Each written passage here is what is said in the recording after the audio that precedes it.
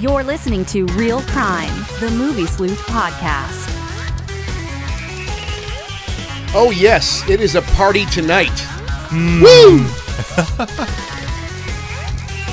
This night has already started out good. It's about to get better. We're drinking. I think the last time I drank on this show was when Keith drove me here. Yeah. I'm like, well, I don't have to drive, and I actually got loaded before we came here. You were wrecked, dude. What the hell we talk about? I forgot. I can't remember. That was so long ago. I can't remember. It's like a year ago we did that. So yeah, it was a while ago. I don't think that's going to happen tonight, but we're enjoying some fine beverages from Cellarman's. Yeah. With Jeff and Dominic, who are here tonight. They're sitting with us. They're in studio. And now I should point out that this isn't a live show we're doing tonight. We're working on that piece. Chris is working diligently on that piece. So. Yeah, we had a couple issues with that, so we're fixing it as we go. Yeah, so Jeff and Dominic are here. Hey, guys, how are you? Doing? Thank you for having us. Yeah, yes. Thanks for being here. Thanks for bringing... Also, might I add, I don't think I can be held accountable for the shit that I might say live, so you guys got to test the water. We're going to ease our way into this kind of stuff, man. So, we're going to be going into some pretty awesome territory tonight. We had some awesome beverages. Chris is looking as beat up as ever, though, this week, I see. You were doing pretty good. Yep. But I think you had a rough week. You just look rough. So I'm going to give it back to you, Chris, and see where we're at here this week, man. Because first, we're going to mention our sponsors who are here. Yeah. Cellarman's. We're going to discuss what you guys do over there in a second. So I'm not going to do the long-winded thing this week. We're going to let you guys nail that part. Yeah. Okay? That'll be awesome. Next thing we want to mention is the Flint Institute of Arts. Yeah. Make sure you get up there, check that out. And then, of course, the lovely projectorscreen.com. Oh, I can't get enough of them. Yeah. And we got another one we got to mention in a little bit, too. So don't let me forget to do that. Okay, I won't. So moving on to news for this week. Really not much going on other than Indiana Jones 5 got pushed back again. Darn. Do we really care that? No. Yeah, I was going to say, darn. Because I'm not really a huge fan. So, is that a popular opinion that people actually are carrying after the Crystal, what have you? Yeah, I think people want to kind of see them do something better with it again. Mm-hmm. But it was supposed to be 2019, then it was 2020, and then today they said 2021. I mean, Harrison Ford is going to be 98 years old by the time this Harrison thing comes out. I hope he makes it. Right? Bless the guy. I love him. I don't mean that in a joking way. I really hope he makes it. But there are people that care as hard about those movies as anybody about anything. Does anybody care? With that franchise. Yeah, totally. So that's an interesting. I didn't hear about that. That's I'm not going to say it's sucky, but it's interesting. Yeah, I would just like to see him get it done. If you're going to do it, get it done. Get it out there before it looks really, really stupid. Yeah. Because in the last one, he didn't do any of the stunts. No. And you can see it. It was all stuntmen and CGI work. So, so that got pushed back. And then yesterday we got news that Billy D. Williams is coming back to play Lando Calrissian in Episode 9. Mm-hmm. Yeah. Wow. Yeah. He doesn't look so great either. I saw the picture. I'm like, a little bit of makeup work, possibly. They're going to have to do something. But this is Disney. They'll make them look great. Yeah, they may. A lot of Colt 45. Yeah, you don't have to walk to fly, so, put them in that pilot seat and let it rip. Yeah, there you go. In other news, Jeremy Renner has signed on to join the Spawn reboot. That's going to star Jamie Foxx in the title role. So, kind of cool. Jeremy Renner is a decent actor, so that'll be interesting. A lot of people are not too thrilled with them remaking it. Whatever. Yeah. I'm down for that. Jamie Foxx is excellent. Mm-hmm. Yeah, he's awesome in everything. I love him in Miami Vice. A lot of people don't like that movie, but I adore that movie. I think that's Michael Mann's final great film that he made, up to this point at least. But yeah, I love Jamie Foxx, so I think he'll be good in a comic book movie because he really didn't get much of a chance to do much in that Spider-Man movie. Amazing Spider-Man 2. Mm-hmm. Less is more. Yeah. He did fine in that role. I thought he was excellent. I actually like those movies too. A lot of people don't. Yeah. And then really the only other news this week, MoviePass. Dude, they are just killing themselves. Yeah. They last week introduced the peak pricing and people are just leaving in droves. I pay the one price. I should get what I paid for, and now peak times they want to charge you $3.34 more per movie. Well, yeah, the whole nickel and diming aspect now after the fact, that's you're going to piss anybody off doing that. Yep. So yeah, not good for those guys. Best of luck to you guys. Yep. Sorry. So in releases this week, we're getting Skyscraper. Like, this is the 5th or 6th movie starring Dwayne Johnson this year, where he's going to be running. But great. I agree with you. He's gonna kill it probably. Yeah, he could do anything. Yeah, something with wrestlers, especially Dwayne Johnson. I mean, coming from his background, as we all know where he came from, he was already an actor, a really good actor. Yep. A very physical actor. Yes. And while I'm not a big fan of all of his work, everything I've seen him do, he's fan. I always say Pain and Gain. I mean, which is kind of not one of great movie. I freaking just get a kick out of that. Phenomenal so movie. Much fun to watch him. Perfect balance of hilarity and the sort of drama got wrapped up. Dark in the humor, story all that stuff. Yeah, wonderful. A lot of fun to watch. And I'm glad you mentioned the wrestler thing, because I think John Cena is knocking it out of the park left and right in his comedic roles. He's fantastic. Yeah.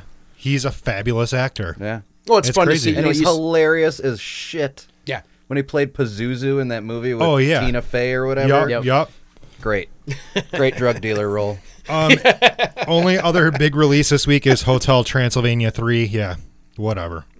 Not seeing it. My kids don't even want to see this shit. Like, that's the first I've heard of it, actually. Yeah, I haven't even seen any marketing or anything for this. So let's move on to suggested viewings. Oh, God.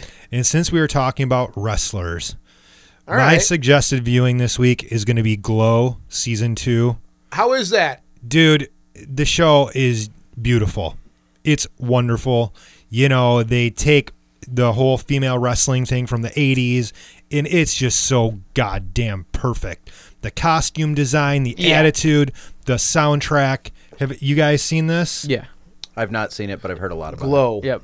Glow. Well, that's something we saw as I watched that when I was a kid, and it was like this new, and I don't know all the history, but it was, on the time of the wrestling, the rise of the WWF, let's just say that, right? Mm-hmm. And then you had these, a lot of smaller houses, let's say, and a lot of them were getting swallowed up by the WWF. Yeah, NWA, everybody was just getting pulled into contracts. Yeah, all these smaller, Mm-hmm. they call them territories, actually. Mm-hmm. Glow was this totally different thing. I mean, obviously, Gorgeous Ladies of Wrestling, that's what it was short for. And we were fucking obsessed with that because, we were young kids. So we're like, oh, my God. A lot of them were pretty hot. A lot of them weren't. But there's a documentary on the actual Glow wrestlers. I saw that. On Netflix. I saw that, yeah. And it's really interesting because it was huge on the West Coast. Yeah. And it was getting ready to blow up everywhere. And then basically the dude that was doing it was like, I'm pulling all my money out of this. Yeah. And just shut the whole thing down. That's the documentary when they had the reunion with all the ladies. Yeah. Like Mount Fuji, that big lady, she was pretty much wheelchair bound. She was all beat up on. Kind of a tearjerker in a lot of ways to watch that. It was. But yeah, that's really interesting you brought that up because the marketing push from Netflix on that's been really, really hard. I mean, you can't turn your head and see an advertisement for season 2. Right. So yeah, I'm glad I'm going to have to watch it now. That was something we like. It's just funny that growing up was all wrestling for me. Yeah. It was just like horror movies and wrestling like crazy. And that seeing all that and the old characters and things, when the whole Glow thing didn't happen, it crumbled and everybody went crying to Vince McMahon, and then he just made millions of dollars on everybody. All them territories, it was, and there's a lot of great documentaries on wrestling in general. They all do point to that. Vince McMahon was the guy that kind of just said, I'm going to umbrella this entire country now. No more territories. I'm going to buy you all out. And there was a lot of bad blood over that stuff. Mm-hmm. But it is what it is. We see what it is today, which is just a glorified soap opera. Yeah. There's not much wrestling anymore, but that's for a different show. Yeah. So, Dominic. Yeah. Give us a suggested viewing. Just recently, as far as new ones. It doesn't have to be new. It can be from any day, any time, any era. Doesn't matter. First top in the head would be A Quiet Place. It was really good. John Krasinski really killed it, both acting and directing. And we randomly, because we were just thinking about it and talking about it, Raw. Yeah. Raw. That movie is a hard It's a watch. hard You gotta make sure you're ready. And I haven't seen it yet. I can't wait. French you horror, gotta French see it, horror dude. movie, Yeah. and everybody in it does a great job. It's something that I really like. Small cast, very just a few people. Obviously, one main character, and she's growing the whole thing and doing it, and it's really well done for sure. Shot amazingly, and then done everything about it really well. Did he direct that?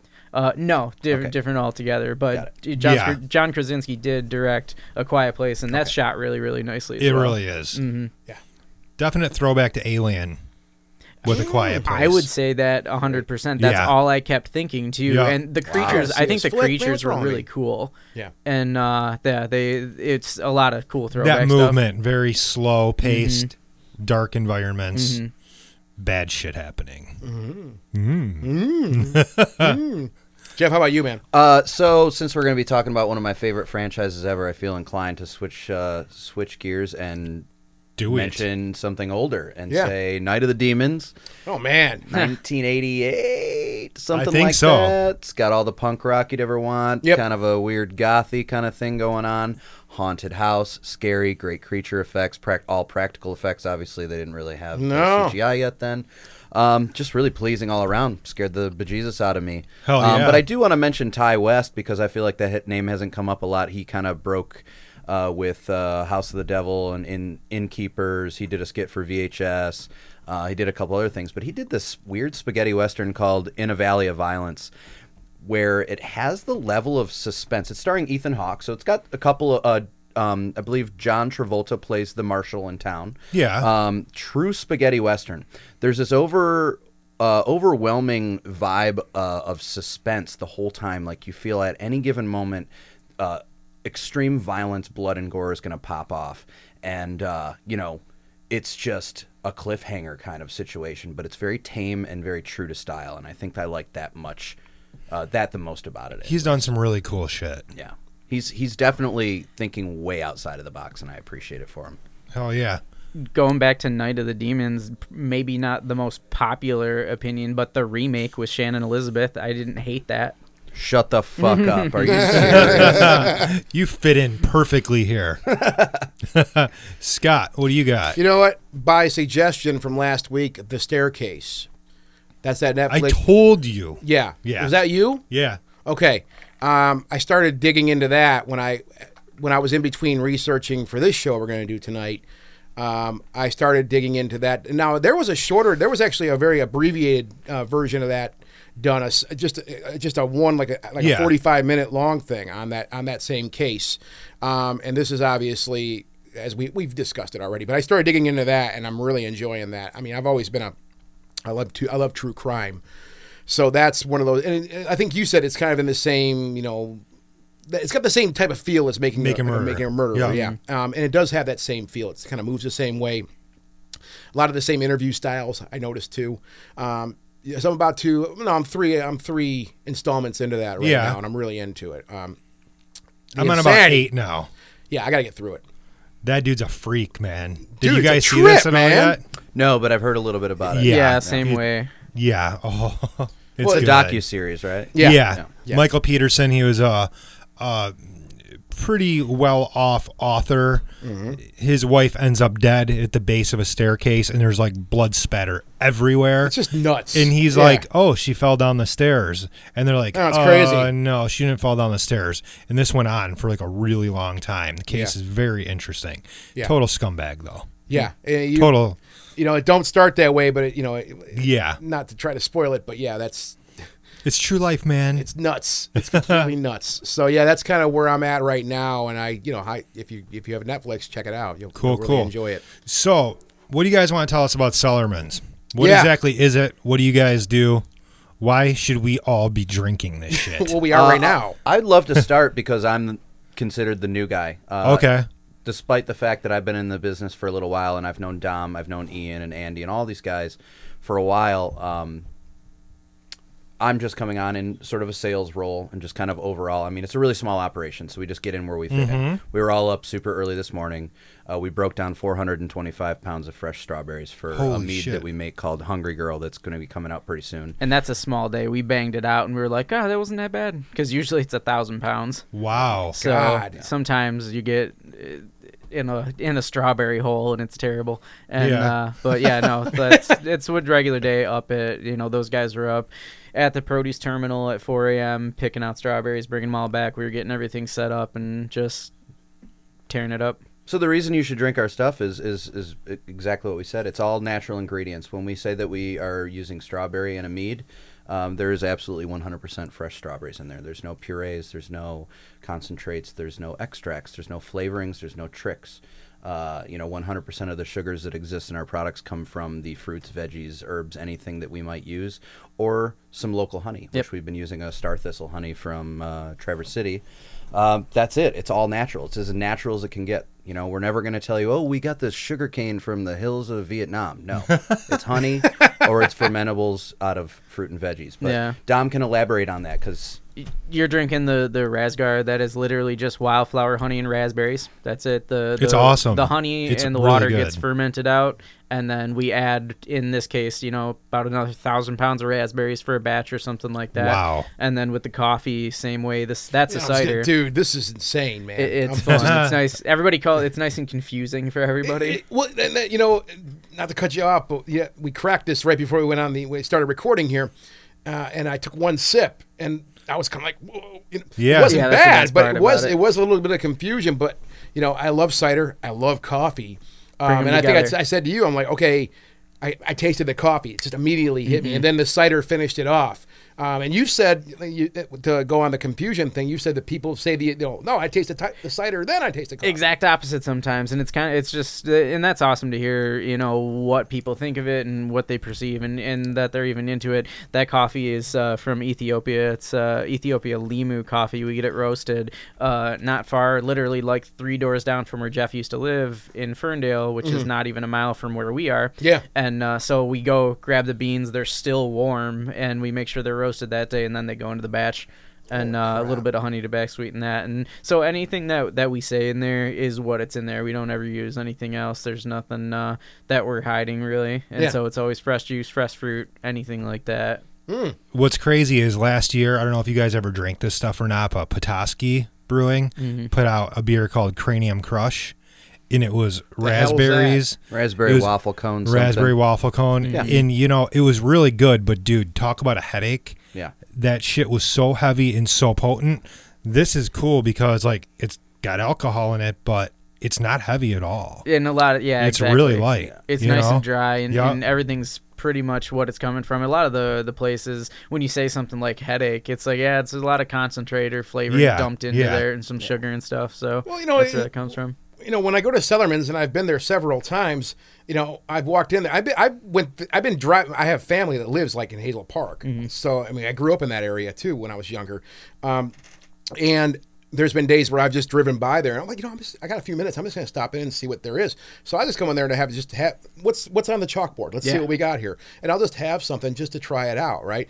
Going on that idea, I like to.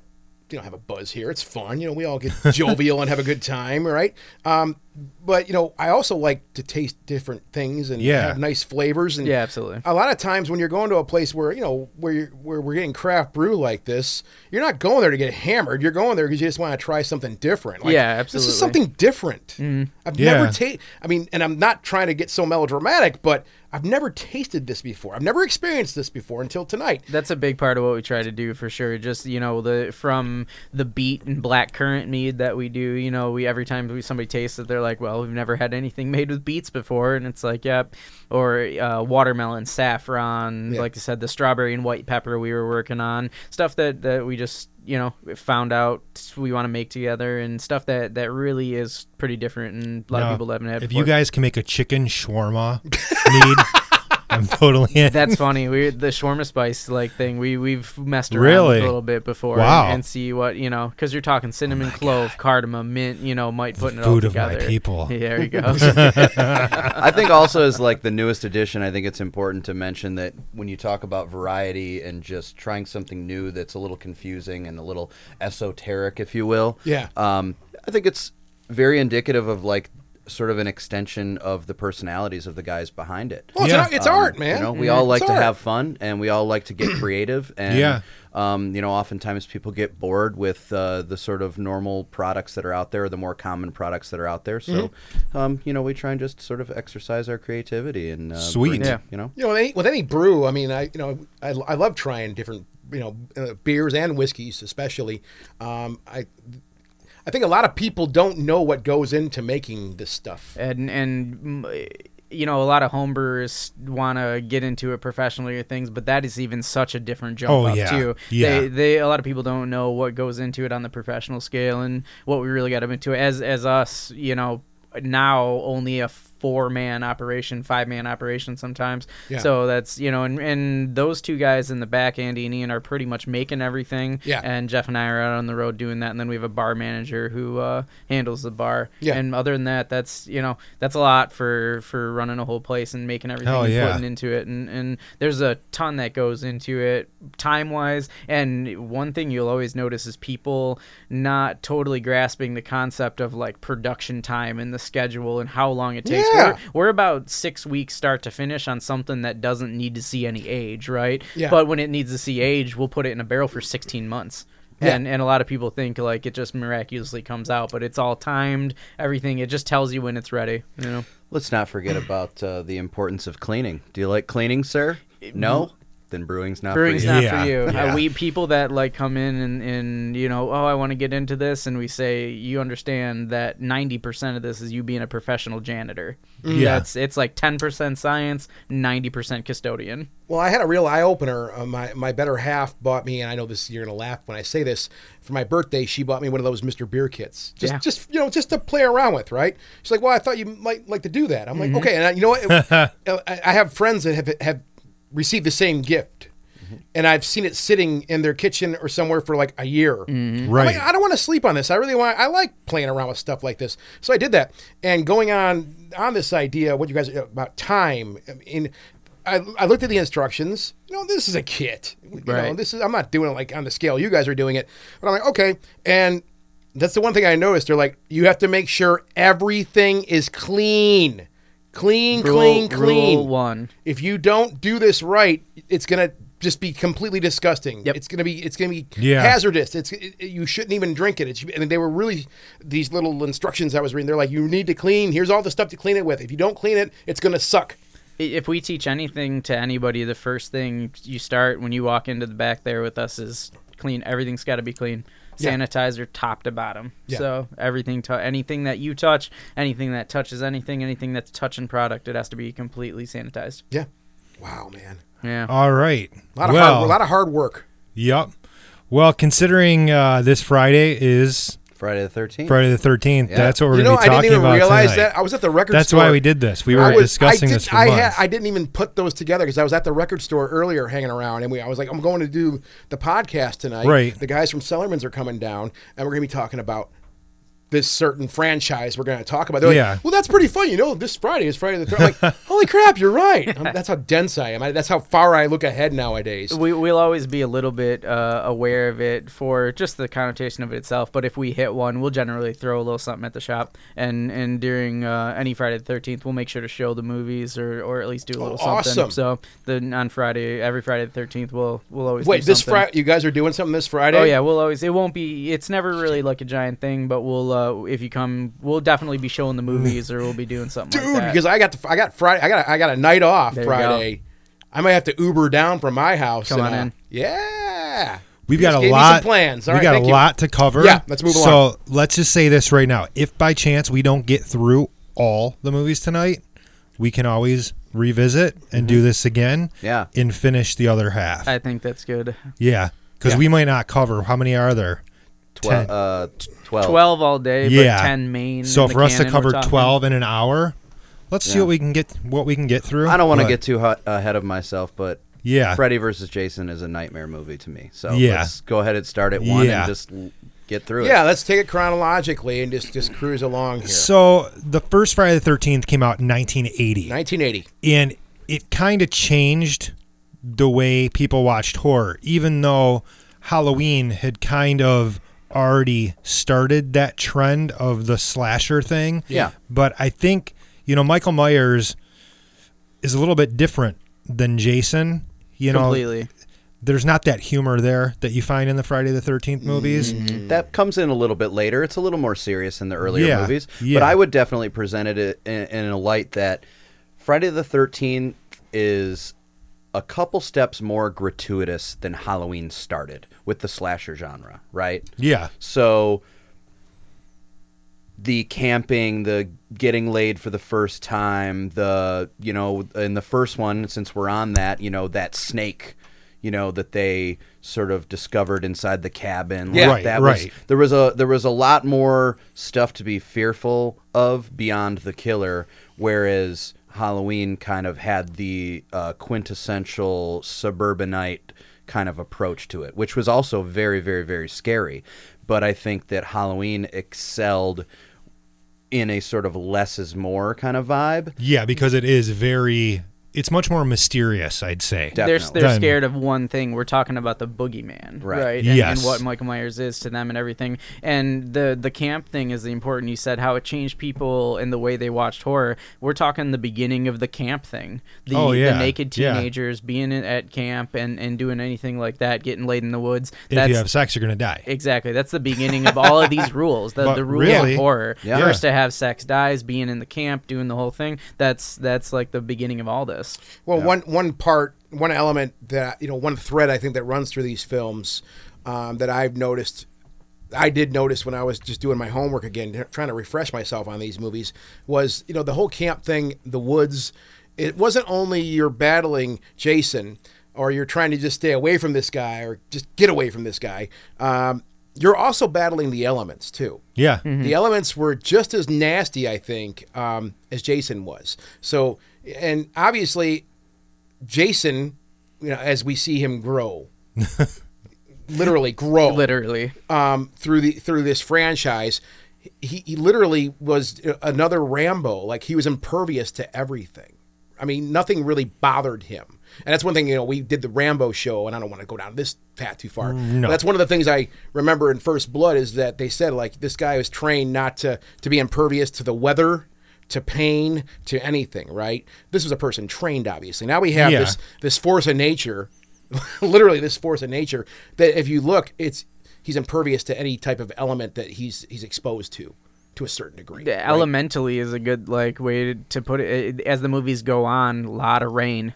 More and more Tons rain. of rain. Tons of rain. Tons of rain. Jason Yeah. is wet through the entirety of the rest of the end of the franchise. He's and, never dry. Yeah, he never gets dry. Yeah, It pretty much rains from part 3 all the way all on. the way on. That's the Every whole single thing. one. It's true. Yeah. So, the original Friday the 13th, one thing I want to point out here, and I was just doing some reading here and there, and one thing that kind of blew my mind a little bit was this movie was made for $500,000. Oh, yeah. $500,000, and it actually made $60 million in the box office.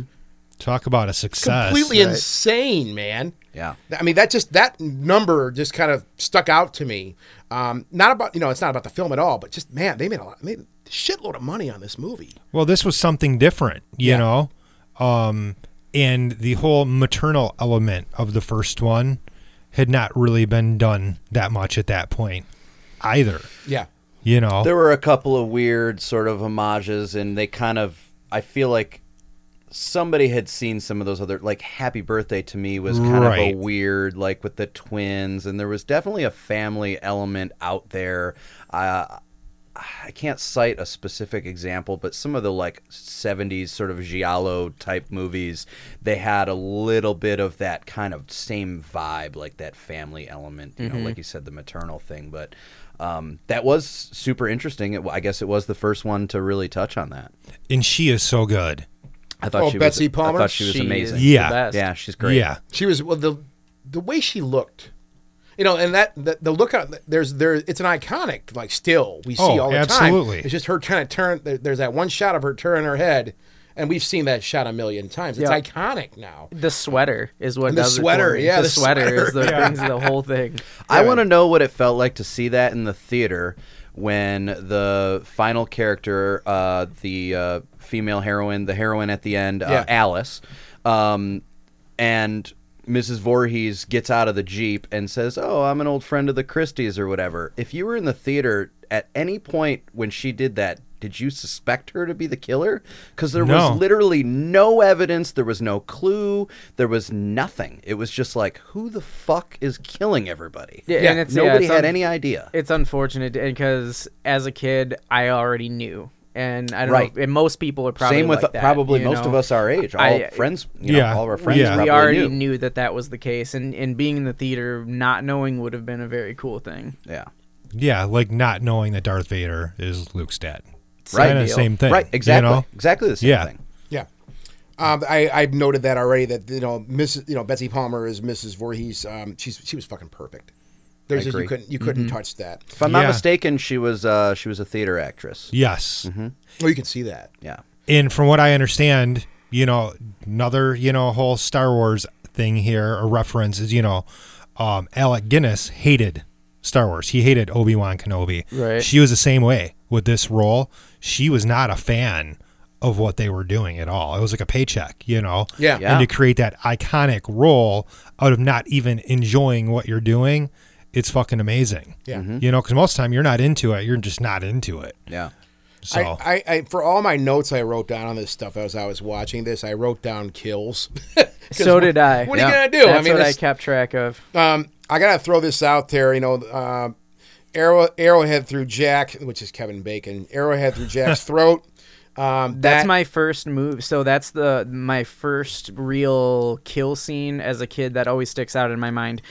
For whatever reason, of any of the big horror movies, from the Halloweens to Leprechaun to whatever that I'd seen as a kid, that scene, the Kevin Bacon arrow through the chest scene, I thought it was through the throat. That one in my mind, I can pull out of anywhere. The way it looked, I mean, they of course zoomed right in on that, so all you got was this arrowhead going through the throat. When I was reviewing these two, now I'm older. When you're a kid, you're just watching people get killed, whatever. Now you're older. At least I'm much more introspective about these type of films, and I'm going, man, what would it feel like? You just got laid.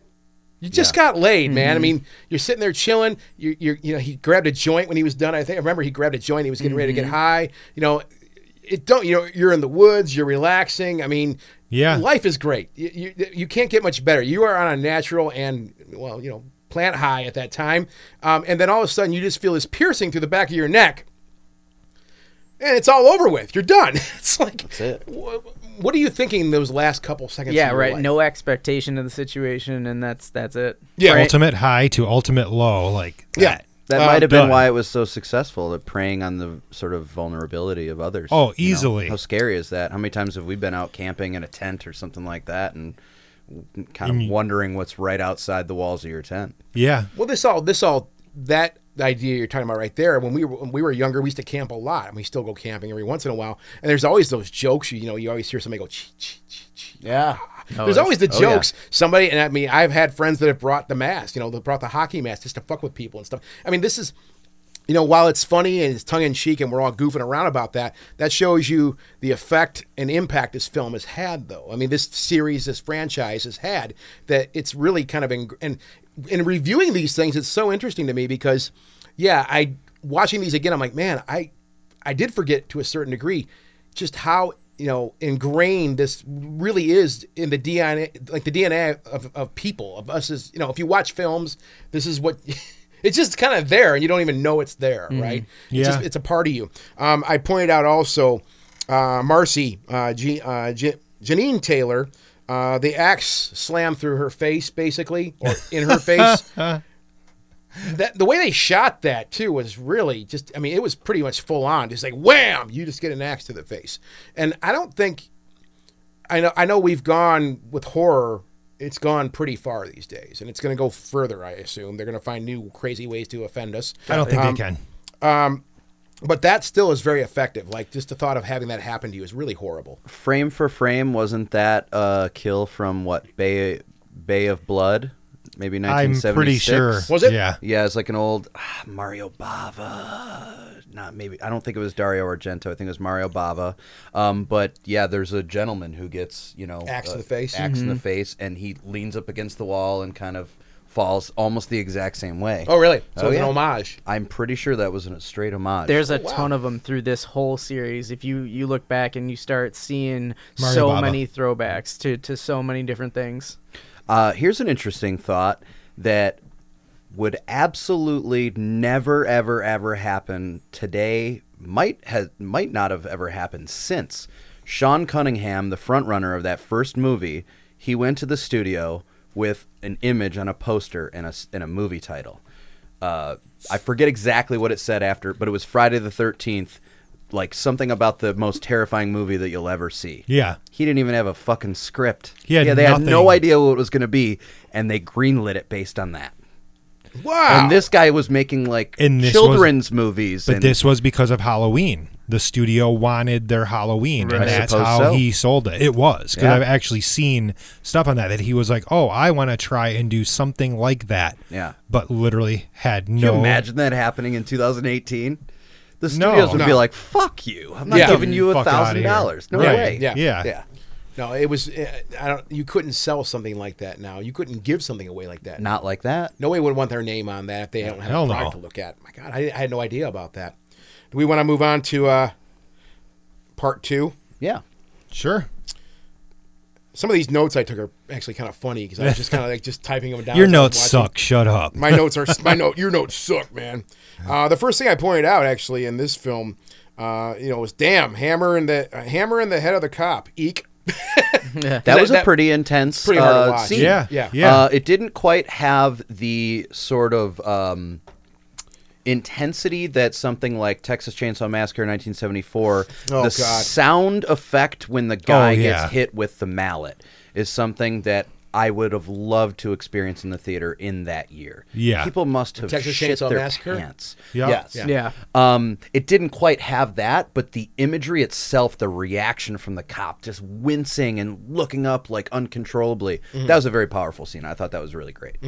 This starts at to the beginning of this movie with every movie flashing back. I think that's a really that's effective right, yeah. tool with Love it. I love everything about that because it goes farther and farther too every time. It goes back to the beginning, yeah. at least in some fashion, and explains the whole situation. And they start right with this, and it keeps going through every movie. Yeah. And that's a great tool for sure. It's almost like a comic book type thing. Yeah. Like Right, we're going to right. give you the setup, And the nice thing about that is that, a lot of people might not have seen the first one or Right. the second one or the third one. So it kind Or of gives you a little bit of knew what the hell- backstory. knew what the hell happened. Like Yeah. some people might have left that being like, wait a minute, Jason's mother, who's Jason? Like, and then they Yeah, they yeah. recap it real quick and really well at the beginning of Yeah. number 2. Yeah. I also thought it was really effective at the beginning when they revisit Alice, who survived the first movie, and she's, the survivor of this horrible tragedy where all her friends or,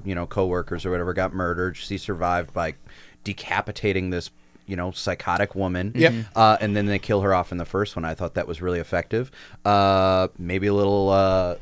Maybe it took a little cue from that. Remember, the kid is walking in his rain boots and his little galoshes. Yeah. And the way yeah. they shoot it, I kind of thought that was a little bit. I don't know that he was chasing like a little boat in the water. I don't think he was. But the second that kid jumps off frame, and I mean one actual Right, second. right. How long is 1 second? Jason's feet just come right splashing right behind him. Like, how physically close was Jason to that? I just thought that was funny. I always noticed that. Like, and there he is. Right. Well, and that continued through the rest of the series too. It did. That he's always just right there. He's yeah, like he in the just shows up. foreground. Yeah. People are running around the woods, and he's in the foreground watching them the whole time. Yeah, Yeah. that's a tool that they've used Well, quite well. You see that in just piles and piles of films, whether it be horror or not, whether it be some force or some type of entity, whether it's human or supernatural, it's just always there. You can't get away from it. Lingering. You get in a car and you drive 40 miles somewhere, and there it is, sitting there staring at you at the gas station. What the hell? It's maddening. So And that was very effective. I mean, they did kill Alice off right at the very beginning of part 2, which did kind of bum me out. I was like, well, she made it. I always hate when they do that, like how they did that with it bummed me out. Aliens to Alien 3. Like, oh, they all made it off LV-426. Everybody's great. Newt's alive. Everybody's alive. And then next movie comes, they're all dead. It follows, and they kind of do the same thing with this. Yeah, it just follows rules, though, because Jason's always going to get the person who he's tried to kill. And, like, it's kind of just a weird revenge thing. Like, later on when Tommy's always like, Jason, you know, you want me. I don't know. Alice got away, so you got to get her. Yeah, there's always an adversary of sorts that he's kind of after, which is not really discussed or really directly pointed out, but it's sort of overlooming, I think, the story, which I think sort of puts this gigantic Band-Aid over the whole entire continuity of the series. The fucked up The continuity is just jacked at best. Yeah. But somehow it works. Well, I think, through 4, there is some, like, level of continuity there, but after that, it kind of starts going off the rails. Yeah. Oh, yeah, they lose it after a while. By the time we get to Manhattan, dude, we are... Oh, God, we are out of... We'll get to that, hopefully. Oh, my God. What the hell? Anyways. I actually saw part 2 before I saw part 1 when I was a kid, and Amy Steele in the lead role. Love her. Dude, I mean, so many female protagonists have been based around that character. Yeah. You don't see her doing much now, but she was fabulous in, like, the heroine role in this movie. I She's agree. phenomenal. I have to point out also that I noticed in part 2, they've kind of amplified the boob element now too. I was just going to talk about that.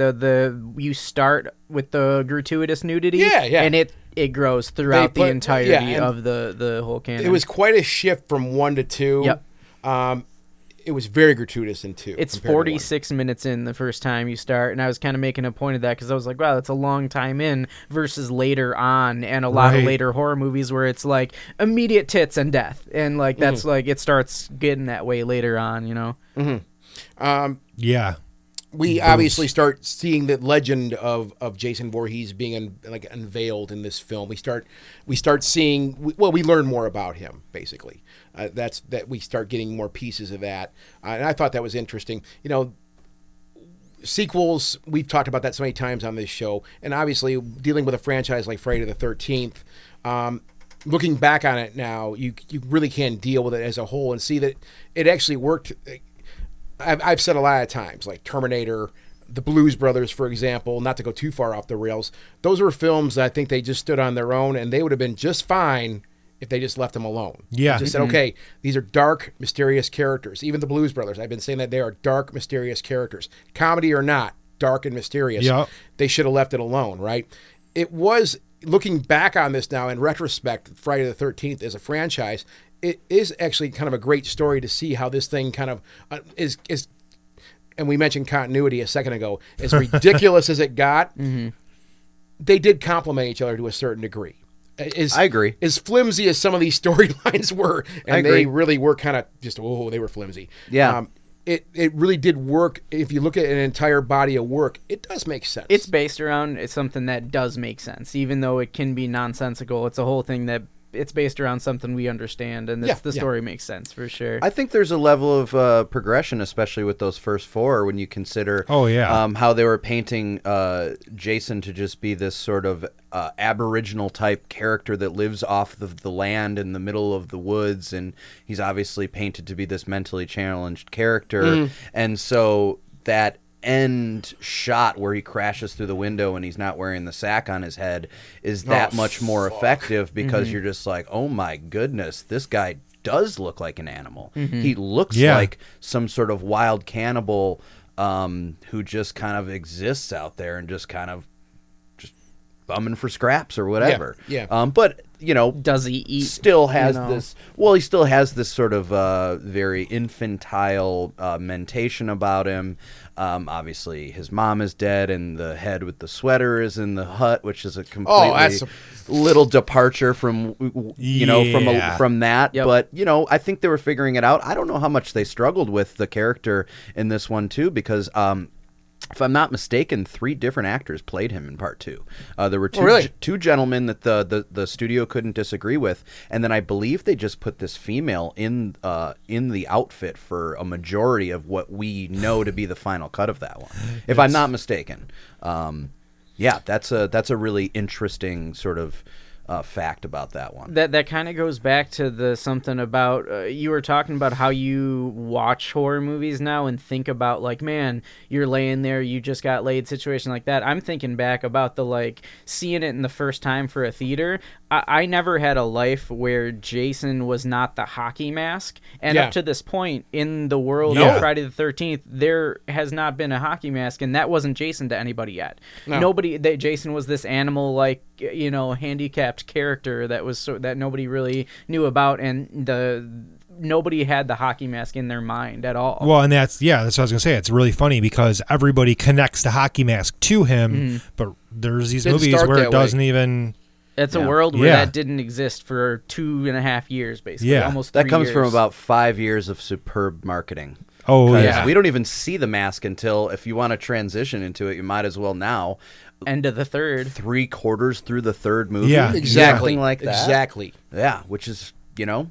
There's a certain element here, though, too, that and that this does follow through, I think, for the majority of the films, where you do, at least I do, I feel sad for Jason Voorhees. I mean, he was they throw back a lot of scenes where he's drowning in the lake, you know, and I don't know anybody, I'm sure in this room, for example, that, you know, the thought of a child drowning. I mean, and speaking from experience, I've seen it, unfortunately, been a witness to stuff like this. It's hard to deal with. It's hard. So there's, you know, where we have this animal, literally this animal that's out there just killing nothing survives the wake of Jason Voorhees. You just die, right? But there's this other element of the character where we do see that this was not the way it was supposed to work out for him. This was just a sad ending and a beginning of what we're witnessing through these films. He's the result of negligent camp counselors. Yeah, exactly. You know, and that's where the whole revenge thing comes in, starting with his mother, and then, you know, going through him through all these years. So there is that piece too, and that's what makes it really interesting to me, is there is a certain bit where I'm like, man, I really feel bad for you, dude. You know, you got a bad rap here. He kind of got the short end of the stick. He did. You know? He totally did. He just wanted to swim. In part 2, I want to point out. I want to point out Mark, the guy in the wheelchair. Yeah, his death. Great. That's wrote down awesome wheelchair death. Yeah, but Mark's wheelchair death. Total throwback to Texas Chainsaw Massacre. Yep, absolutely. Yep. There's more in that later that they even throw back to. That, or you can even stretch it out to The Exorcist too, if you want to throw. You know, Father Karras going flying down the stairs. Yes. Another death like that too. I love shit like that. I love when these people interconnect stuff and take bits and pieces and puzzle pieces from other movies and put them in other stuff, and you can pick it out.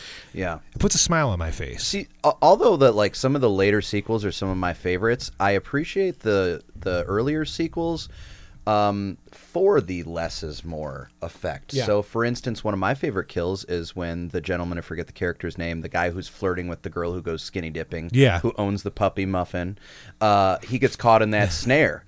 And he's just kind of waiting there like, hey, can you cut me down from this thing? Yeah, I'll be right back. Dude. Right. I mean, put yourself in that guy's position. Like, that's a pretty scary position to be in. You know, it is. Totally it's scary without some maniac with a machete running around the woods. Yeah, and then he just gets his throat cut with the backside, the dull side of a machete, which is a very much a reoccurring theme I've noticed maybe 3 times in the entire series. Mm-hmm. Somebody gets cut with the dull end of a machete. Well, somebody finds one. Hurt so much. They always seem to find one laying around somewhere. Yes, if you're in the woods and you want to traverse and kind of explore and, you know, kind of... Yeah. I guess that makes sense. Comes in handy. Accidentally drop your machete. Yeah. Later on, Jason's finding weed whips with circular saw blades on the end of it laying around. So we're, stuff's in the woods. Yeah. One thing I did want to point out, too, with 1 and 2, well, I'm sorry, with 2, because Jason is in full effect here now, right? you see Jason kind of getting his ass kicked a couple times too. Like he gets owned. I don't know. Well, he's kind of establishing his his self at this point. You know, because he hasn't been killing people for very long. Yeah. You know? I literally put him like he don't seem to be very tough in this film. I mean, what's he's he tough. get in the second one? He gets like a machete to the shoulder or something. Yeah. Yeah. Oh man, nasty. And then maybe one other thing. I can't remember, but he gets like they get 2 good shots on him. Yeah. I think the one that he's supposed to die, before he jumps through the window, I think he gets that machete down in the right shoulder. down in his shoulder, and it gets him. Yeah. And we already mentioned the altar with Pamela or Mrs. Voorhees' head. That's literally that is one of those scenes, and I've talked about that on this show so many times. There's certain images you see in films that literally will burn their way into your brain and they'll never leave. You don't have to see them for 20 or 30 years, but when you do see them, it all comes back to you. Yep. And that literally is that altar that was built. Decomped head on an altar is like God. that's I mean, that's nightmare fuel. Total nightmare fuel. Did anybody notice that the ascending shot at the end of 2, when they do a close up of the mom's severed head, it's a human, it's an actual actress, who's made up, and then they cut it and it's over, or they freeze it and they roll the credits up. I can't remember if they shot it, but they definitely talked about her eyes opening at the end, which could have been goofy, could have been effective, could have been fun, could have been whatever. But they definitely at least discussed that while filming. Yeah, I heard something about that. That could have been cool, but at the same time, like, what? She's still alive with her head cut off? Yeah, ridiculous, right? Well, when it comes to Friday the 13th, the sky is the limit when it comes. I mean, look at the things that Jason himself has went through. Yeah. And some of the, and again, I'm going to say it, I'll say it over and over again. Some of the ways that we've seen him come back, they're a bit, ridiculous. Yeah, it's insane. It's all supposed to be ridiculous. Yeah. Right. Let's talk about 3. Okay. Because this is totally great, but I'm just like we're. Before we get into 3, I do have to mention this new website. It's called Recklist. Oh yeah, hey Chris, check that out. It's REK. Remind him. REKLIST.com. And from what I'm reading about this website, it actually looks really cool. They're kind of mixing the streaming service with social media.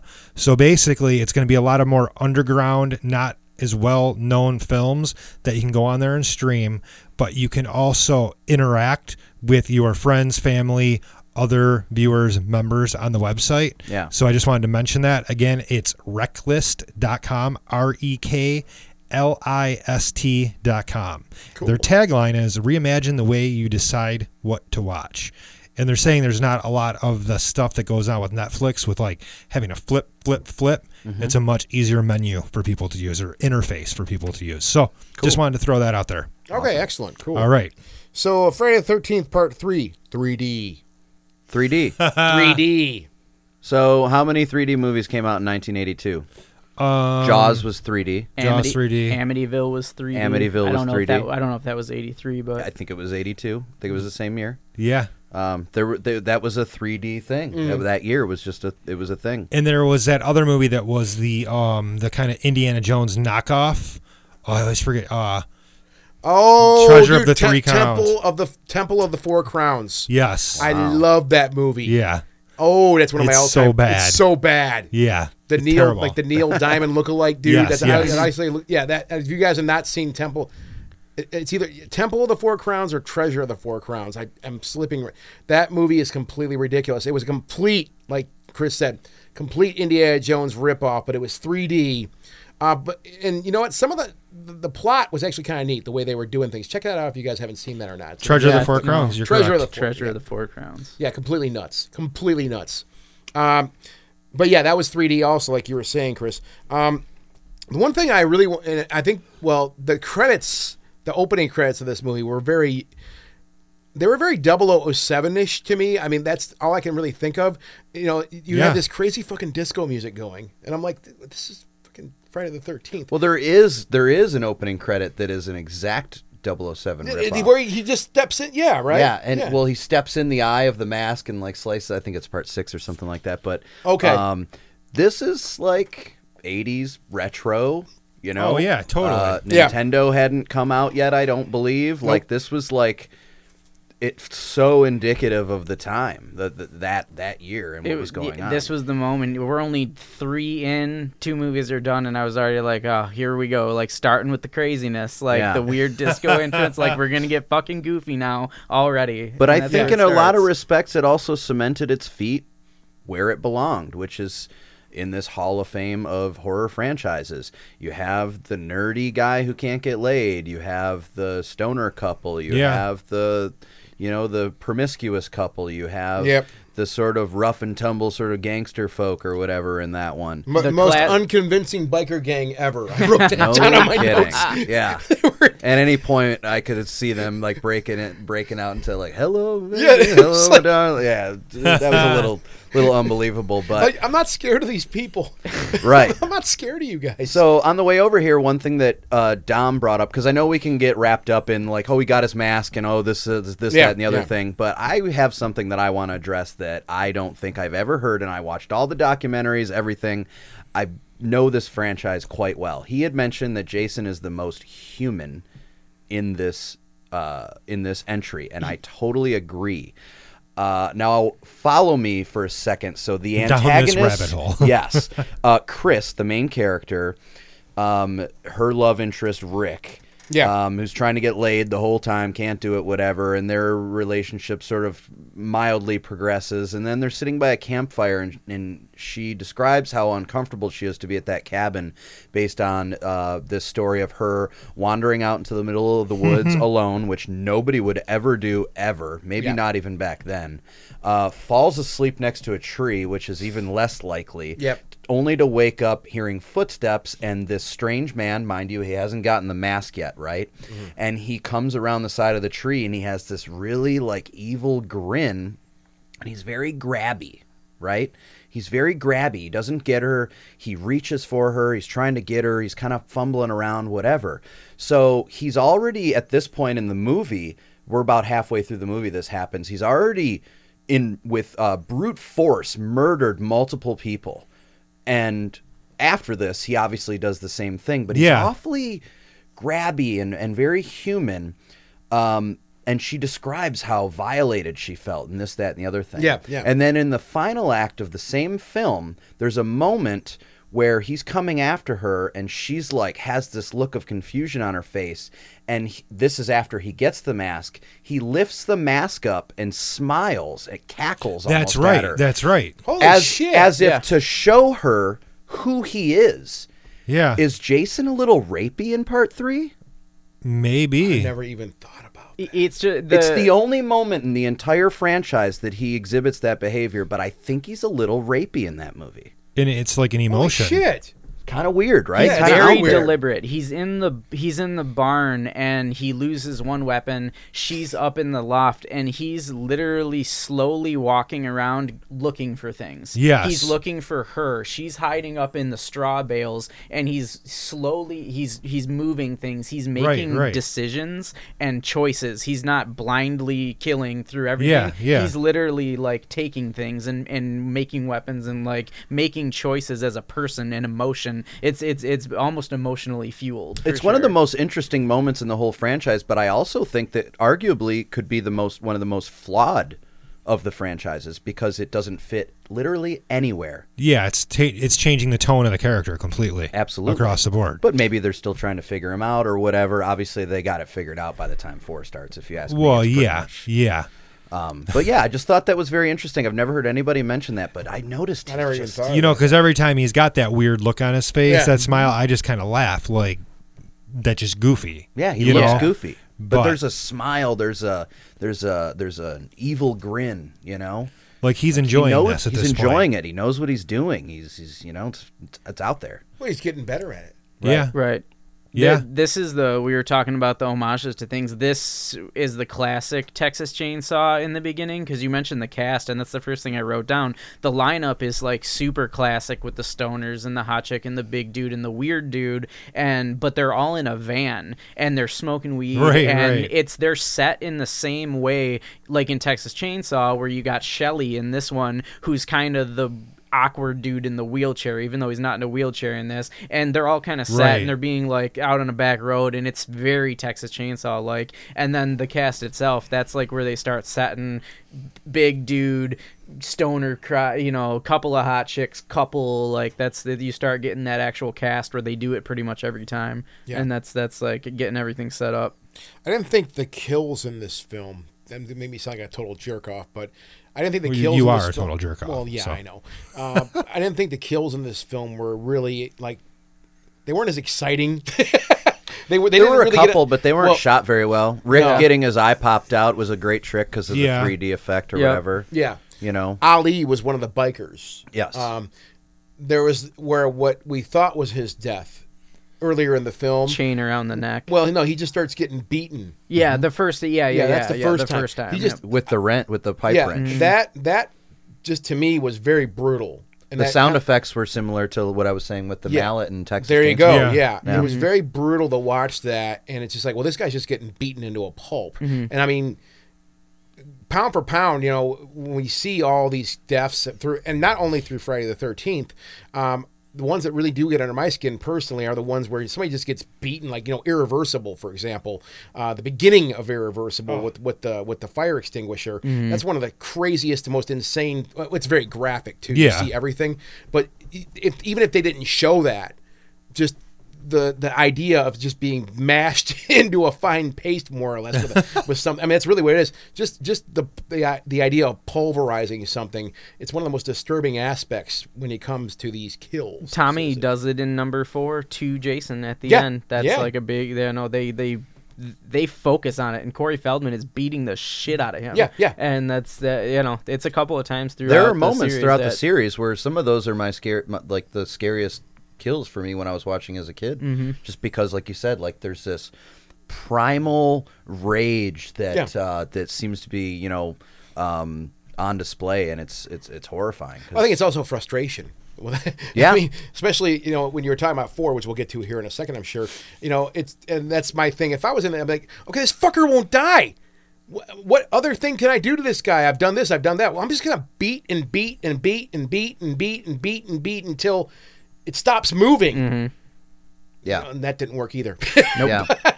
One thing we haven't mentioned that I think, now that I think about it, continues pretty much through most of the series, the final sequences to which Jason is defeated or the story wraps up, to me, in every one of them, and this is coming from somebody who's a huge fan, are really drawn out.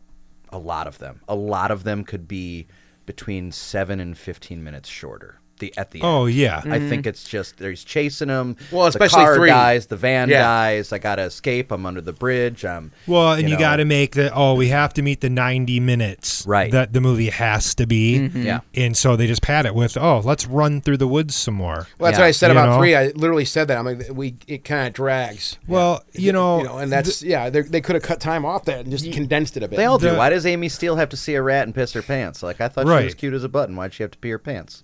Yeah, I mean, I think, the first couple times you do the people running through the woods for a long time, you're building tension. But as you do that, it's kind of becomes a cliche. Right. Well, yeah. Yeah. So, yes, they could have trimmed the fat in some areas. The suspense has already turned to like, all right, I'm already over the hill.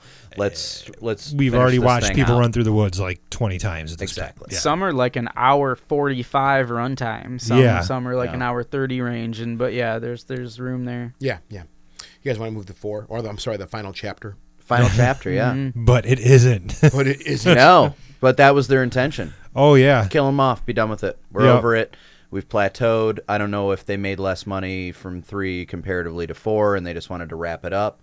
But I would also argue that this one really catapulted them into what sort of Nightmare on Elm Street achieved in a lot less time. Yep. Having this character that you wanted to almost, like, he was the anti-hero. Yep. You almost wanted to see Jay. Like, that's when the body counts got a little higher, and they continued to get a little higher.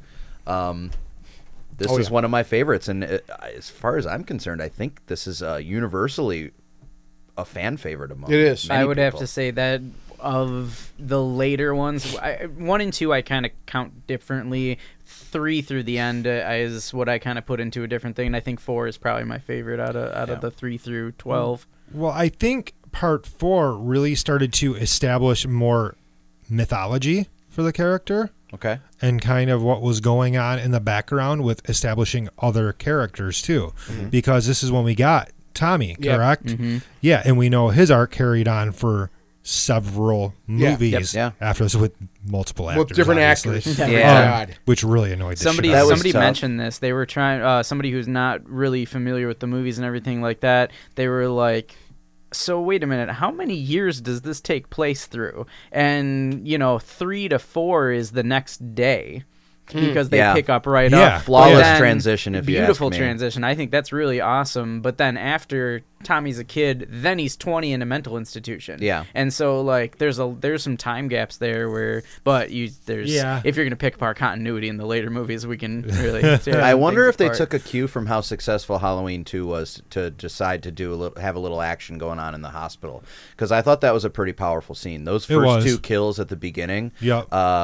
Is it Axel? I think. Axel. Axel. Well, gets cut with a surgical saw, and then he turns his head completely around. That was great. Even just the nurse. What was the nurse's character's name? I can't remember. Man, I forgot. But just how far that scalpel goes in, and Nurse then Morgan. they have to show him sort of take that scalpel up. I thought that was way more impactful, and it kind of set the tone for, okay, now Jason he's a brute force. He's pissed. He is, he's more angry than ever. He's way less bumbling, and he is just death. You know what I mean? Yeah. Just death walking. When we were watching these at the shop, like the first thing in the hospital scene, sure as shit, we talked about the second Halloween. Yeah, it's exactly what we mentioned. It's funny. There's a slight in the scene you're talking about with Axel. I have this written down actually, where there's a scene where they're trying to get it on, and Jason's hand falls down. Yeah. Freaks him out. Totally turns her off. Ruins the mood. She runs out. Right. Put him in the freezer. So he goes to put Jason in the freezer. Axel does, and it's slight. You got to watch for it. But you just see as he's shutting the door, the light shines in, and you see the breath come out of Jason's mouth. Oh, nice. I only noticed the love door that. just No, open. no. Yeah. There's I don't know that I've awesome. ever. I don't know. No, if I've I ever noticed thought that. I That's picked awesome. up on that when I was watching it over the weekend, and I was like, "Ooh, he's fucked." And that's awesome. what literally after that, all hell breaks loose. Yeah. You got to watch for it. You see the breath come out of his mouth, so he's alive. Yeah. I guess you just have to pick it up. The whole time that you were talking about that story, all I wanted to mention was the workout video that Axel He's just watching it the whole time. so insane. Those aren't even like exercise moves. No. These girls are just humping the air. Oh, well, yeah. I mean, in the 80s, though, you saw there was a that lot was of that. Yeah. It was weird, man. Yeah. I think the first time I jerked off was probably to one of those. I bet. I still do. Crispin Glover's Crispin Glover's dance dance. moves? Do we need to Yes. address Sick. that, or is that something we all know is completely insane? That was I great. just think we need to just say Crispin Glover rules. Yeah, he's great. He's always good in everything. It's really too bad that he doesn't act more. But he got kind of, pigeonholed into always playing the creeper, Right. which he does a great job at. But it would be cool to see him come back and do something cool, you know. Definitely. But One of the things I pointed out here, Paul's death scene, harpoon to the dick. Oh, Great. fuck. I don't know. I actually rewound that. Why I did that? I had to watch it one more time. 'Cause you like it. Well, no, to make sure that I saw what I saw, and just to be 100%. I'm like, oh my god, he did. Because I'm like, okay, maybe it was the stomach. I was just saying, did he really hit him in the dick? Like, He wow, hit yeah. straight in. I mean, it was right in the crotch. It That was very fucking horrible. intense. Crispin Glover's character, Ted, where's the corkscrew? And he gets the corkscrew through the hand and then the meat awesome. cleaver in the face. That was super intense. Yeah, that was hard to watch. The guy who got laid, who's in the shower, and he just pushes his face. Oh, That was really good. Into the tile. That we was a start really in. good You're kill. just talking about it. We're talking body count. Body count starts Yeah, going it up, just- and they yeah. get more. and the they get more brutality. They're getting more creative. Yep. Definitely. they're getting more creative with the kills and stuff like that. Well, Tom Savini was still on board, Yeah. mind you. So he's been on board at this point, I believe, the whole time.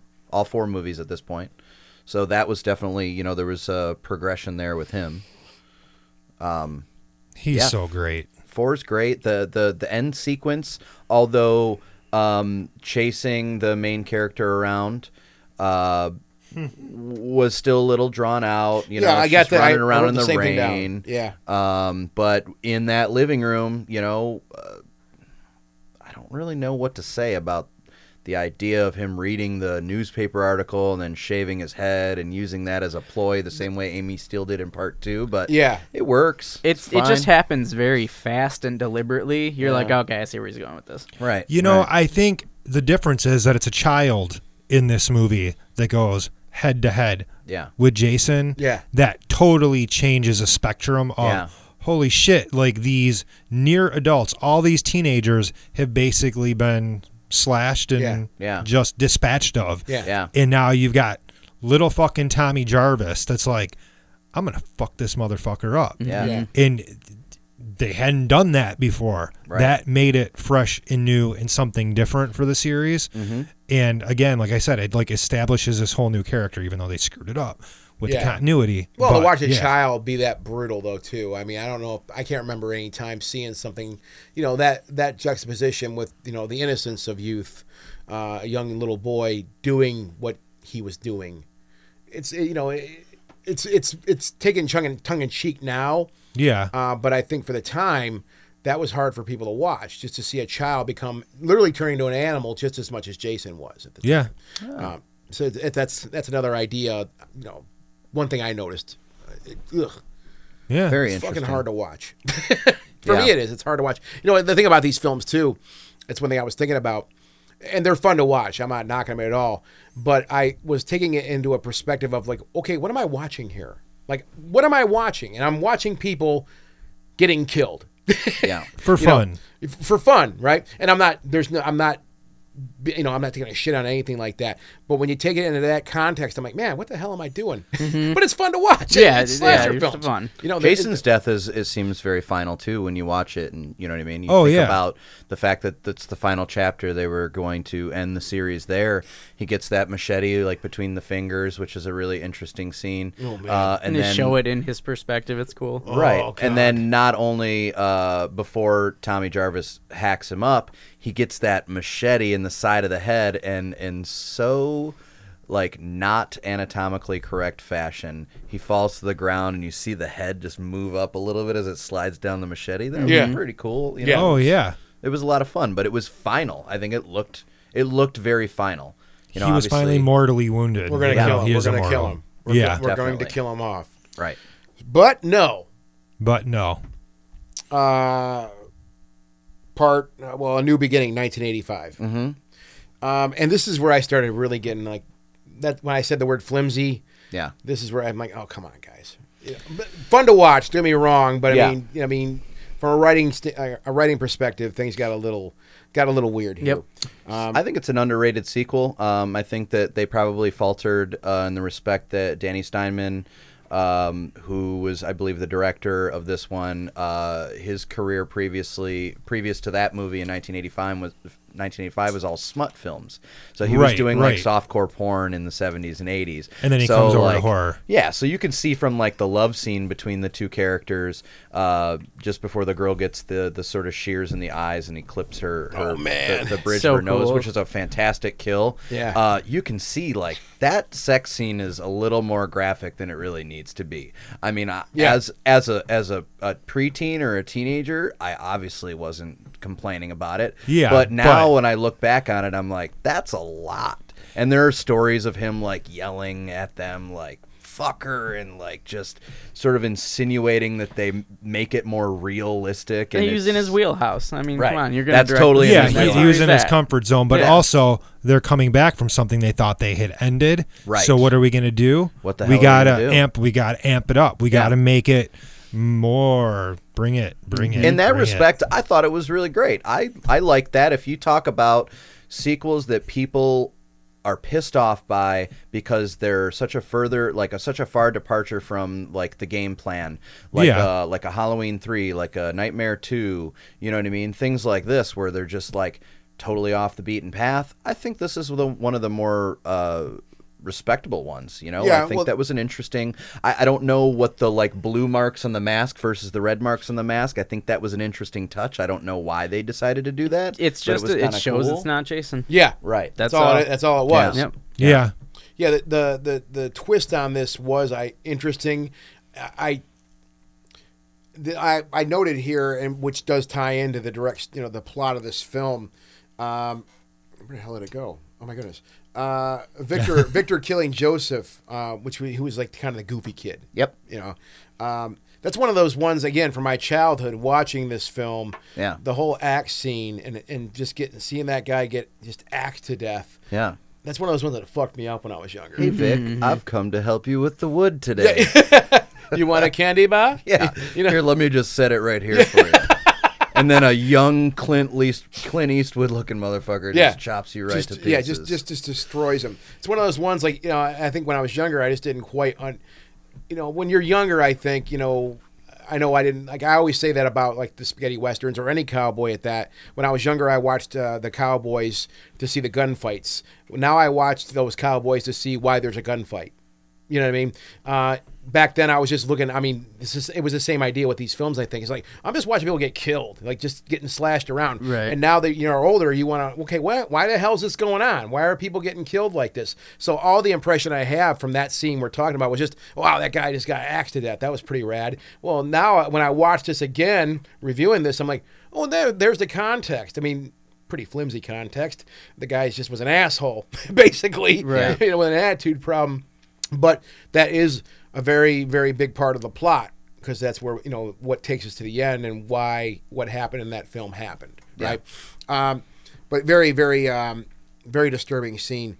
And you mentioned that sex scene. I think that Eddie was the dude in that scene. Yes. That's with the leather strap on the tree. One of the most visceral kills in the whole series. Damn, that dude. One will haunt that's me one forever. you watch. You keep watching it, and it just keeps going. God. Yeah, that was really great. And then how he snaps it off at the end when he's done, like that was wonderful. I really, really liked that. Yeah, that was a tough one. That was just God, man. I agree 100%. One thing I pointed out too with this movie was it seemed like, and you may disagree, because this is just what I picked up on. There wasn't a lot of variation in the kills. It was mostly just grab and stab. I put grab and stab. A lot of just straight Except for that, I stabs. mean, obviously that tree scene we were talking about with the leather strap, that was insane. But a lot of that after was just grab and stab. That's all it was, the whole way through. There wasn't a lot of variation with that. I don't disagree. You got the random farmer, or the guy that wants to help Ethel and Junior on the farm. He gets stabbed in the stomach. Yeah. Yep. With the exception of that couple, really. Yeah. A lot of it's just Grab and like stab. you said, grab and stab. Now, thinking about that, though, as we're talking about this and knowing who that was doing it, he didn't have the palate or the talents that Jason did. Right? So that really does strength. The strength. So that does really explain why, I'm kind of taking that, writing it down, I was like, well, there's not a lot of variation in the kills on this thing. But if you take the whole ball of wax here as far as this movie's concerned, well, you're talking about a guy that's probably never done this before. Yeah. All he knows, Jason loves throwing motherfuckers through windows, and I don't think anybody gets thrown through a window in that. No, in 4, though, one of the twins does. Yeah, and that's, one of the twins does. But lest we not forget about the road flare in the mouth in part 5. Oh, that's right. Great kill. Oh, That dude, is that's cool. great. Rudy or whoever. Yep. Yeah, they're working on the Ratatouille, fix car. the fucking car. Yeah. I gotta take a shit in the woods. Who shits in the woods? Yeah, exactly. I've shit in the woods a few times. Well, who does it voluntarily? Okay, well, let's I get don't the know. car. I'm a This butt guy. wipe guy, man. I'm always prepared. Let's get the car fixed, and then I'll find a bathroom to take a shit. Yeah. That would be my mentality. I'm not going out there. It's pitch black out there. Yep. No, I'm not doing this. I'll wait. At least later on, when the two are in the next one, when they're in the van, the couple is in the van, and the guy talks about bad enchiladas, and he runs out, and there's a porta potty. Miguel Nunez Jr. was in one of these true crime shows on TV. I can't remember which one it is, but I recognize him from it. And That's that song awesome. that he and his girlfriend Anita were singing had a really awesome, Somewhere It's a nice little around. jingle. Ooh, Yeah. baby, ooh, baby. Yes. So great. Yeah. Hey, I'm gonna stop it for one quick second. Okay. All right, so Jason lives. But does he? But does he? This one, the beginning, really resonated with me. I think it was on HBO a lot at the time, and I was obviously a very young, impressionable man. And that opening scene of digging him up, the sort of Frankenstein effect, where he stabbed him with the sort of Yeah. gate, and then the lightning struck and revived him. Yeah. That at the time that was great. To Yeah. this day, I think that I would go as far to say is Part 6 has the perfect marriage of goofy as hell and Yes. still serious and somewhat threatening. I remember I saw this in the theater with my dad because me and my dad always would see horror movies together, and I remember this opening sequence very well too, Yeah. with the lightning rod. Like, holy shit, did they really just go Frankenstein on this shit? Yeah. Yeah. And it was really like, oh fuck, that's cool. Yeah. That was a really cool opening Well, and different from all the other movies too. Jeff, you mentioned the comedy element. I think that they did turn that up. Yeah, In they this definitely film. turned it up. We So had that a- would have been 1986. Yep. Year I was born. So that was before Dream Warriors came out, because I almost would say that Dream Warriors would set the precedent for the comedy meets Yeah. horror. Yeah. But I think this actually came before that, if I'm not mistaken. Look that up, Chris. But when I grew up, Freddy my 3. dad listened to a lot of Kiss. He listened to a lot of ZZ Top, and he listened to a lot of Alice Dream Cooper. Warriors was the next year, 1987. Right. Yeah. And Alice Cooper. So naturally for me, the soundtrack, he did 2 songs for the soundtrack on Yeah. Part 6. Both great tunes. Yeah. One's a little 80s and a little overproduced. And Yeah, but that's but yeah, it but was you fun. notice it. Yeah. Immediately, you're like, that's Alice Yeah. Cooper. But Yeah. the other Oh, yeah. one's like a straight up like mid 80s rock song. Like Yeah. it's not cock rock, Yeah. as much as like Poison and Motley Crue and a lot Right, of the other right. bands that were big at the time. But like that, the hair metal bullshit. Exactly. So that movie bullshit. for me just it takes you on a ride from beginning to end. I think it's fun. All the characters are fun. The overacting is great. Oh, yeah. It's totally right on time. It's not as nearly as dark of a film. I mean, this is like No. probably the most lighthearted. It's a little more camp. Yeah. Yeah, it was put together well, I think too. What was the one scene where they dig him up, they, put the dirt back over, but it's actually Tommy Jarvis's friend Haas. And they talk to the caretaker at the cemetery, and he was like, dig him up. Yeah. What does he think? I'm a fart head? Yeah, and they immediately cut to the kids, and the kids are all going, yeah! And it's right on time. Yeah. Just a great cut, just Yeah. fun enough, but, there's obviously still a serious thing going on. That movie I think it's excellent. One thing I picked up on, I thought, or at least that I liked about this film, is that there is this comedic element we're talking about. And what I thought that did is you had kind of more of the joking around, more of the lightheartedness happening. And to me, it made the murders and the kills, dare I say, pop a little bit more. It just kind of made them like stick out more, like, holy shit. Because you're kind of like, I mean, I was kind of smiling a little bit and giggling here and there. And then when someone gets greased, you're like, oh, dude, holy Yeah, crap. then brutality out of nowhere. Yeah, so it makes that stuff kind of stick out more. I've got 2 words for you: triple decapitation. That is like Oh one my of the God, funnest yeah. kills in the whole dang Yeah. series, and exactly what you were talking about. It's just I think they threw that in at the end because I think the studio had determined that because the body count was slightly lower than the previous 2 sequels, they're like, we got to kill some more motherfuckers. You guys got to get back in there. So they have that couple that is like celebrating their him Yes. proposing to her. Yeah. They get both stabbed at the same time, leaving on the motorcycle. Yep. And then they have the sort of company executive paintball game. Yo, where God, they that was rack up ridiculous. That's 5 right. kills on that Yeah. one. I did mention to Dom about the one character, I forget his name, but he's the guy that gets his arm ripped off. Thank you. Okay, I got that written down here. Right. So Yeah. he says, I was like, oh man, I wonder if people at this point will feel bad about praising that kill because, you know, he's a little misogynistic. You know, he's talking about how women should get back in the kitchen, this, that, and the other thing.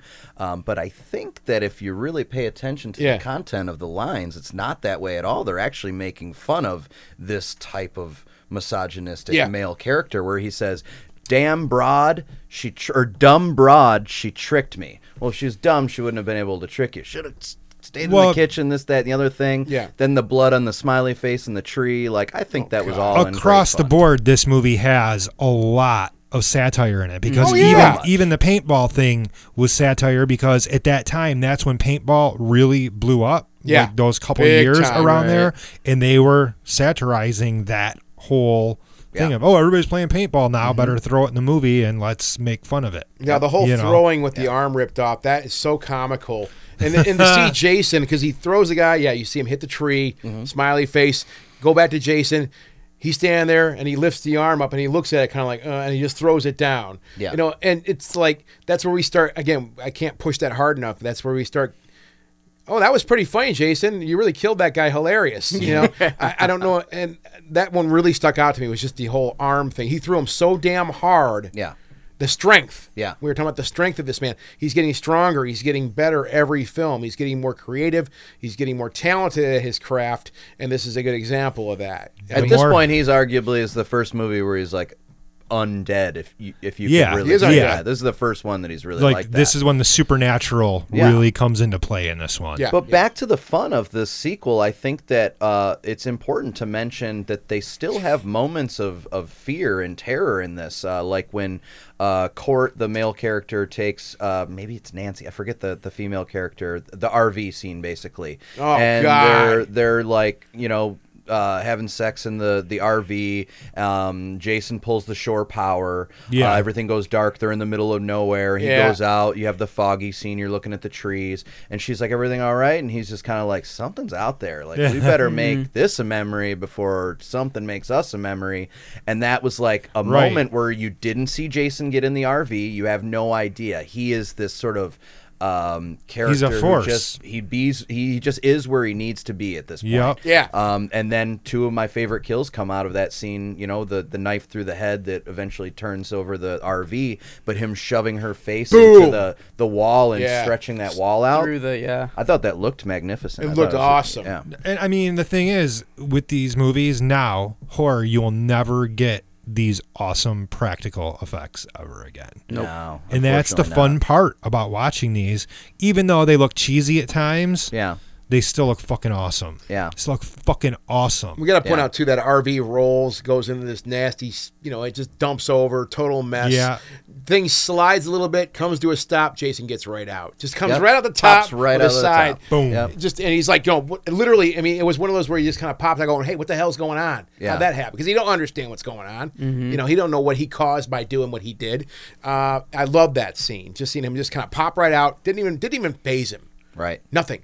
Yeah. Complete force of nature. Before we wrap this first half of the series, really quick, it's going to be a series. The show's going to be a series now. Let's each take like a minute and say which one of these, out of all of them, are your favorite. Scott, which one would be your favorite? Put me on the spot. Well, not because it's I'm just fresh. wondering. You know, talking about it the way we talked about it here, and it was one thing that I really did enjoy 6. What we just talked about, because mainly, like I mentioned, the comedic elements, even though it bummed me out a little bit, it did make the horror element, the slasher element kind of pop out for me, and it made it a bit more, you know, that juxtaposition of the comedy and the dark comedy of these kills, what we saw. That really kind of made the movie a lot of fun to watch. What would yours be, Dominic? I think I'm going 3. Yeah. Because it's a transition from the first 2, which are setting everything up, and then I guess because it sets the legend and everything, you get the hockey mask, you get the crew of the classics set up for the horror cast, and like everything about it. That just that really sets the tone for real trailblazer, everything. Yeah, totally. That one was very important for sure. And the kill at the end, hanging him out of the barn, is pretty fucking awesome. What would yours be, Jeff? I think I'm gonna go 6, and that's just watchability. I've seen all of these movies a million times. Yeah. I've probably seen 6 4 or 6 the most, but I have the most fun watching 6. Yeah. It's one of those movies, like we know from many other genres, that I can pick up at any point in the movie and I'll cruise right to the end with it, just because it's fun. Yep. You know, being a true fan of horror, I get satisfied by seeing the cool kills and stuff like that. It's just, you know, I know all the lines at this point, I guess, but yeah, it's 6 for versatility. And, you know, I'm also the type of person that I feel like I'm supposed to like some of the earlier ones, so therefore, you know, right in the middle is really a sweet spot for me. I would go with 4 probably. Yeah. Just because Feldman is fucking awesome in that movie. Yeah. You know? He's good. You know, they really wanted him as a child role for 5, but he booked Goonies, and so that's what tore it up. So he got one day of filming, and that was the opening scene in 5, and then that was it. And when it's raining, they could have really sort of slowed that character down and really done they something could have done cool in the shit with future, that character. You know, it is what it is. I'd really like to see that movie between 4 and 6. Like they could always, you know, or between 4 and 5. Dude still looks great for his age, you know. Put on his Michael Jackson shit and fucking kill slashers in the woods. Yeah. All right, folks. This was episode 89 of Real Crime. We'll be back next week. I have no idea what we're talking about. We're gonna have to come back because we're not. I mean, Oh yeah, we're that's gonna something come that you back guys are and going to continue see this. here in the future, and we'll try to finish this thing off. Yeah. Thanks for having us. Oh, no problem. Oh, thanks. Awesome. We'd love to come on. You know. Thanks for the Oh, yeah. cocktails. This was most excellent. Thank you very Delicious. much. Delicious. Good night, folks. Check us out on Facebook, moviesleuth.com, Instagram, not MySpace. You know, that place sucks. Bye. Visit us at www.themoviesleuth.com and find The Movie Sleuth on Facebook, YouTube, Twitter, and iTunes.